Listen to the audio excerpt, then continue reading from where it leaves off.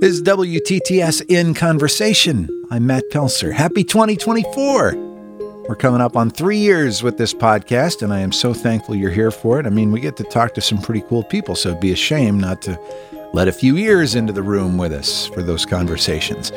And this time it's one that I've wanted to do for a long time, and I finally got the chance back in September, just before the Colts kickoff concert with the Jim Irsay Band and their drummer, Kenny Aronoff.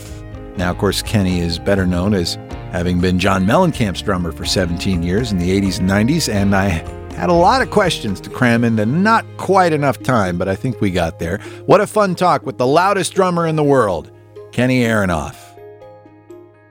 I talked to Melissa Etheridge last year, and she had dropped an album of older stuff that hadn't seen the light of day yet, and including a couple live tracks that you played on. Mm-hmm. And she had just such great things to say about you when we talked, and you now have this great podcast called the Kenny Aronoff Sessions, and your first episode is with Melissa. That was a great talk. What a way to kick it off. I mean, your mutual energy with each other was better than 2 cups of coffee. Totally. Oh, my God. I always say you have to match your lead singer with your drummer. Yeah. In a band. It's like, you have a sports car, you have to have the right engine. I always have said that. And Melissa and I was so well matched. One of the most powerful singers, incredible personality, and we were just matched. The first song I ever recorded was I Want to Come Over. And she was... What a way to kick it off. I know. And every take... she sang her guts off. She was one of those singers that recorded with us, and every take she sang her guts off. And after one take, I went into a room and sat on the floor and said, I cannot believe how powerful the singer you are. I mean, I'd seen her, but I'd never recorded with her, and I was just blown away. She's just such an emotional powerhouse. Great woman, too. One of the greatest human beings on the planet. Oh, no, so kind. I've had a couple opportunities to talk to her, and it's so wonderful to have a superstar like that be so nice. You're part of the Jim Irsay Band, this super group of great musicians with storied careers just like yours. I'm curious, though, what this bunch is like. So we talked with the other Kenny Wayne Shepherd, and earlier this year, and he talked about kind of the beginnings of the idea of the Jim Irsay Band back when the Colts, I guess it started kind of when the Colts won the Super Bowl in 2007. What's your perspective on the evolution? Well, Jim has always been into music, and I've known him for 35 years.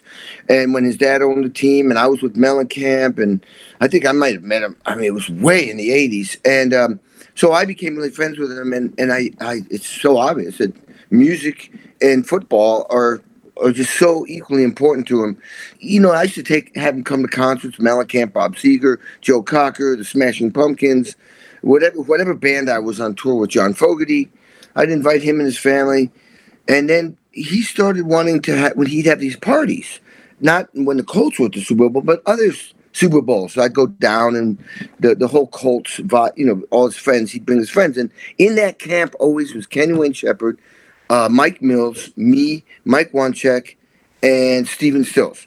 And we'd go down there, and he'd have a party, and it'd be small, like in a hotel somewhere in one of those ballrooms, or even smaller. We'd have a party, we'd get up there and jam. It was loose, real loose.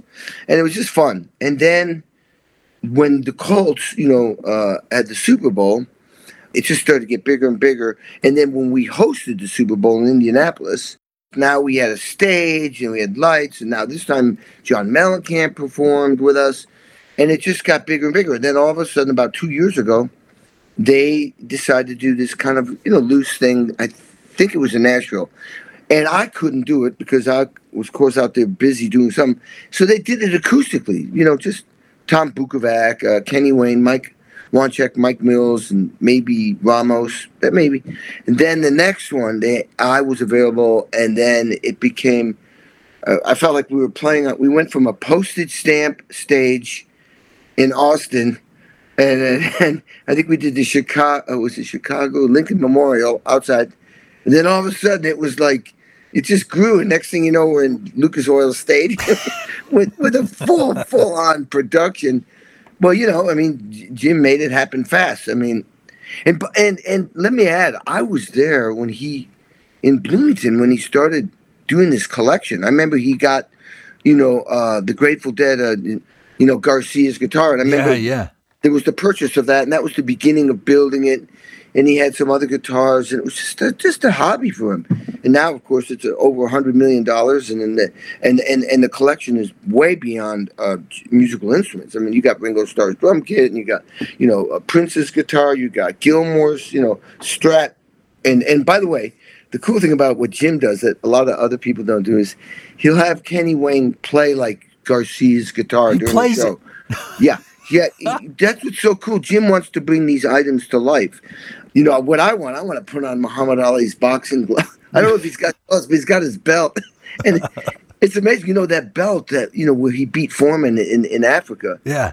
From Manila. I mean, those belts are like so tiny and they don't even look that fancy compared to the belts now. I mean, they're like the size of a car.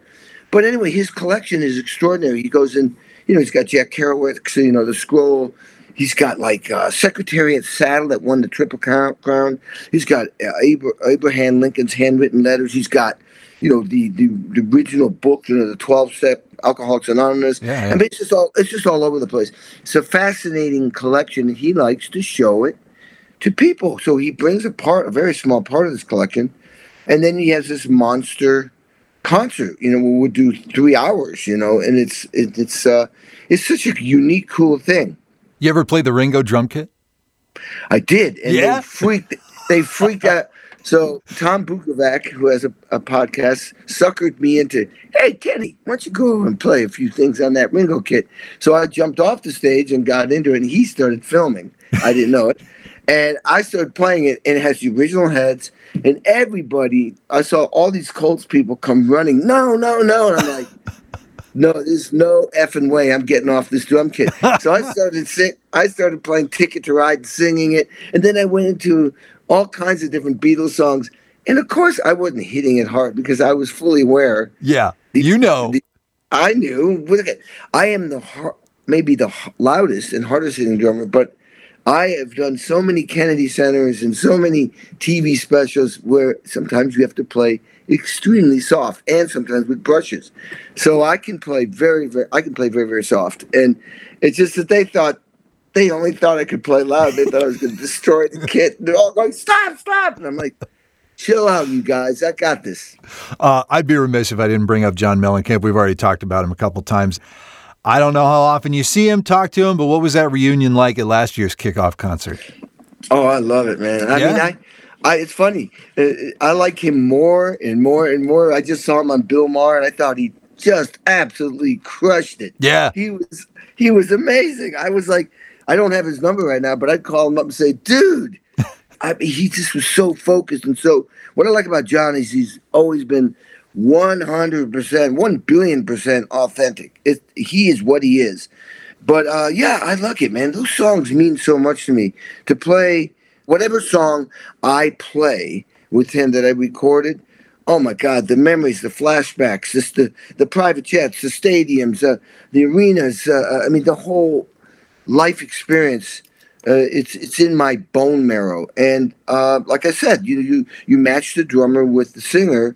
And I felt that he and I were both very, very aggressive, both jocks, both, was trying to reach the last person and way in the back of the audience. Even Bill Burr said that on my podcast. He said, man, I came to see you guys in Massachusetts. It was Foxwoods back then. He said, I came to see you, man, and you put your hand out, and I was way in the back because he was nobody back then. And he thought I was reaching out to him. I says, well, I was. I didn't know it was you, but that's what I did. And that meant so much to him, he said. I'll never forget it.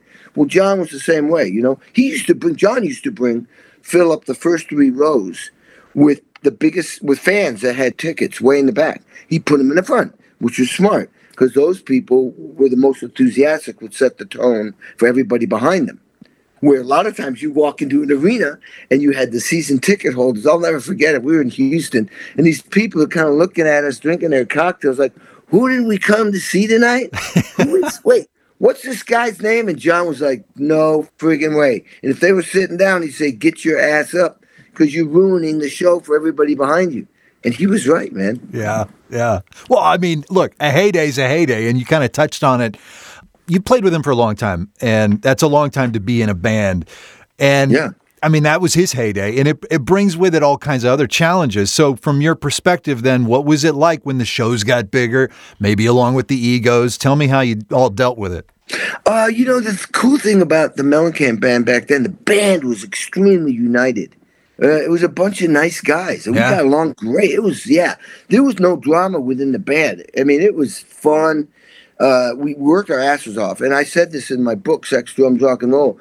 The thing I respected about John was, he came from a hard-working family, and my dad was the same thing. It was like, post-World War II, and so John would have us rehearse from 11 to 5, and then take a 2-hour dinner break from 5 to 7, then we'd rehearse 7 to 11 or whenever, 5 days a week, like a job. Oof. That's how we got better. And I like to say that because a lot of kids think it's just going to land on them, or you get a lot of followers on TikTok and you're in. You cannot set it and forget it. I do a lot of public speaking now, and I always say that. I mean, the reason why Tom Brady has 7 rings is because he never set it and forget it. Whatever made him successful, he's kept doing to stay successful. That's what I do. I have a 2-hour practice routine. I do every day when I'm on tour. Every day. It's because I know if I do that, I'm going to sound great tonight. And there's no way I'm going on stage without sounding great tonight. And I just don't trust that once I sounded great, doesn't mean you stay great. You have to maintain that. John worked as hard, but we all got it. And it paid off. And I think with John, the big change with him was he was having to do 5 interviews on the day of a show. Me and Mike Wanchak would pick up a little slack, and then he was dealing with the management, he was dealing with the lawyers, he was dealing with the radio, he was dealing with record companies, he was dealing with the record stores. John was running his business. And so he not only was the performer, the songwriter, the singer, but he had all this other stuff, and it put a lot of pressure on him. And that's why he took a break after our last concert on the Jubilee tour. It's like, enough, I get it, So that was the big change. But man, it was exciting to see us go when American Fool was out. We were promoting that, opening up for Heart for 9 months. We were flying around in 2 6-seater little planes. Well, they almost crashed a couple times, and I was on one of them. Oh my God! Yeah, we just kind of ran out of gas, or something happened one night. We were flying, the plane just stopped. That's what it was. We went up. Oh man! Anyway, the point is, we saw also we had Hurt So Good that was number 2 on Top 100, and back then, Top 100. It's one thing to be number 1 on some of these other charts, but when you were number 1 or number 2 in the top 10 on the Top 100 Billboard singles charts. Mm-hmm. You were on every radio station, every TV show. That's really number 1. And so Hurt So Good went to number 2 and stayed there because Eye the Tiger kind of kept us out. Rocky was out. But then they released Jack and Diane because it tested so well. And it became number 1. And Jack and Hurt So Good stayed in the top 10. Now we had 2 songs in the top 10. All of a sudden, the audience started to become more and more Mellencamp fans. And we were noticing more and more people were standing up and singing with us. And that album, which won 2 Grammys, really blew John's career up, and it launched my career and the band's career. It was extraordinary. Do you mind if we go back to the very beginning of the John Mellencamp Association? Nothing Matters What If It Did. You didn't play the drums, you played the vibraphone, but that's kind of, from my perspective, how things got started. Oh, absolutely. Back then I was devastated. What happened was I had just gotten in the band. I'd been in the band for 5 weeks, and Steve Cropper, the producer, he needed to get this record done in 8 weeks. It was a time limit because he was going out with the Blues Brothers. So, and the bottom line is I was green. Didn't matter. I'd played with Leonard Bernstein. I'd played a concerto competition. I'd done this and that. I was not an expert at this. The purpose of a drummer, when you make a record that's going to be played on the radio, the purpose, the North Star, is get the song on the radio to be a number 1 hit. I didn't know anything about that. It's not about me. It's about the song. It's about serving John. It's serving the band. It's all about everything but me. What can I do? What drum part can I come up with that's going to make this song get on the record and then get on the radio and be a number 1 hit? Well, nobody tells you that. Nobody tells you that. So I was green. I didn't have the cool drums. And I didn't know it until John told me in an interview that I thought John fired me. It wasn't me. It was Steve Cropper wanted session drummers in there that had the experience. And because you had to get the drums first back then. So, but John was the one that delivered the message, and I was devastated. Absolutely devastated, mortified, crushed. I felt like a loser. But the words that came out of my mouth when he told me, you go home, were life-changing. I basically said, no friggin' way am I going home. And it was like weird. There was silence, and the band's just kind of like, what? That's like saying you're fired, and you go, no, I'm not. And he says, well, fired. I said, no, I'm not. This is, well, what don't you understand about the words you're fired? Because, see, he was trying to take away my purpose in life, my bliss. I thought, this is it. I finally made it. And now they're taking it away. I went, no way. So I said, am I still your drummer? And he said, well, yeah, but you're not playing on the record. I said, well, I'm going to stay here, and I was fumbling. I said, I want to watch those other guys, those other drummers play my drum parts on your record. I'll learn from them. I'll get better. And then I'm your drummer, so that's good for you. And it was complete silence. I went, finally, I said, all right, look, you don't have to pay me. I'll sleep on the couch. And that was basically, sure, why not? And I did learn a lot. Oh, my God, I took notes. I stayed there for 4 weeks, embarrassed, and I did play percussion, and I played vibes on the record. I came home, and I vowed to make the next record, and I revamped my whole style of playing to learn how to be the best drummer I could be for John Cougar Mellencamp and his music and his band.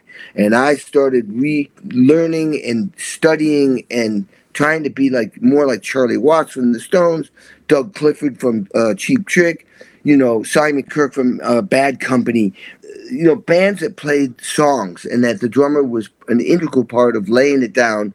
They became my teachers, and I learned I was trying to learn how to be the best drummer I could be for John Mellencamp Band, and, serve the song. And that was the biggest lesson I learned from being fired from the Nothing Matters from What I Did record. Of course, I was devastated back then, but now I look at it as one of the greatest gifts of my life. Well, a lesson learned. Well, okay, and then let's skip to the end of that journey in the mid-'90s, and I don't know exactly when you were done. Dane Clark then joined up, who I talked to last year. Great guy, level-headed guy. Yeah. You got to be when you're playing with someone like Mellencamp. I know that you keep plenty busy and you got plenty of professional relationships. Where were your feelings on that being the end, I guess? It was just a natural thing. See, what happened when John took some time off, it was supposed to be 3 years off. We did Big Daddy anyway, and John went off and did a movie, and he got really into painting. I think John just was fried, because like I said, he was handling everything. He was full time. Boy, I can relate to that now since I've got so many things going on in my life. So I have my own studio. I write books. I'm a speaker. I've got a wine out. I've got this podcast now. I tour with all kinds of different bands. What happened was when John took some time off, I went, oh, my God, I just gotten divorced. And I thought, wow, I didn't realize if he doesn't work, I'm out of a job. I went, wow, okay, I got to figure out how to make an income. So long and short of it, I became a really, really popular and successful session drummer and eventually had drums in New York, Nashville, L.A., Indiana, of course, where I lived, Japan, and Germany. And because people were selling records, I'm on 3 records that sold 40 million copies. Yeah, man. And the labels were making 85 cents, 82 cents on the dollar. Do the math. And so these people had money to fly me all over the world, sometimes just to do one song. And so I was like, wow, suddenly my income went way the heck up, and I had a different career going on with being part of the band. And listen, I turned down an Elton John tour to stay with John. I turned down a Highwaymen tour. Remember the manager from the Highwaymen going all right, let me get this right. You're going to say no to Willie Nelson, Waylon Jennings, Johnny Cash, and Chris Christopherson. I went, yep. And I remember Bernie Taupin coming to the Forum, and we had sold out. Mellencamp sold out the Forum 2 nights, 360 degrees. People in the audience, our shows, people were up dancing before the show. Bernie comes up to me, runs right up to me at the Forum, backstage, goes, God, I can't believe I got you the Elton John tour, and you turned it down. And I went, me either. And I went, but come here, look at this. When I walk on stage with this band, in this place, I've recorded every song I'm playing. I'm not just a guy in the back. I'm like the engine in this band. I said, so, and why are you here? you came here to see John Mellencamp and the band. So I said, this is not an easy thing to let go of. And it wasn't, because I felt like it was my band too, But what was happening was John would call up, or his people would call up and say, John needs you next week. I'm like, no, I'm in LA making a record with Little Feat. Or no, I'm in Nashville making a record with Hank Jr. And it just John needed somebody that was more accessible, and I didn't want to give up the session thing. It was so exciting for me. And I was on tour with Bob Seger. John had given his blessing as long as I could finish up the last record. It was all worked out. It's a really funny story how I had to, we had a show in Hong Kong, and I had to fly after the show in Hong Kong. It was a corporate thing to promote his new record. I had to go Hong Kong to Japan, land in Detroit, get into a helicopter, fly to the Palace, and do the first of 3 shows with Bob Seger. And I got on stage 5 minutes before the band at soundcheck. Anyway, it was just John needed somebody that was available 24/7, and I was not anymore. And I didn't want to give up my recording thing. I liked it too much. And so it just was we just parted ways in a natural way. It says, it's obvious you want to do this. So, yeah, that's what happened. And Dane came in, and Dane's been there ever since. Yeah. And both of you great, obviously, and thankful for the time that you had and the records, of course. Kenny, man, this has been a bucket list talk. I really appreciate your time. Thank you so much. Awesome, man. Anything Indiana is good for me. I already have more questions for Kenny. I'd love to bring him back sometime. You hear that, Kenny? And hey, while you're on the podcasts, check out the Kenny Aronoff sessions. It's great. I'm Matt Pelsor. We're back again in a couple weeks. Talk to you then.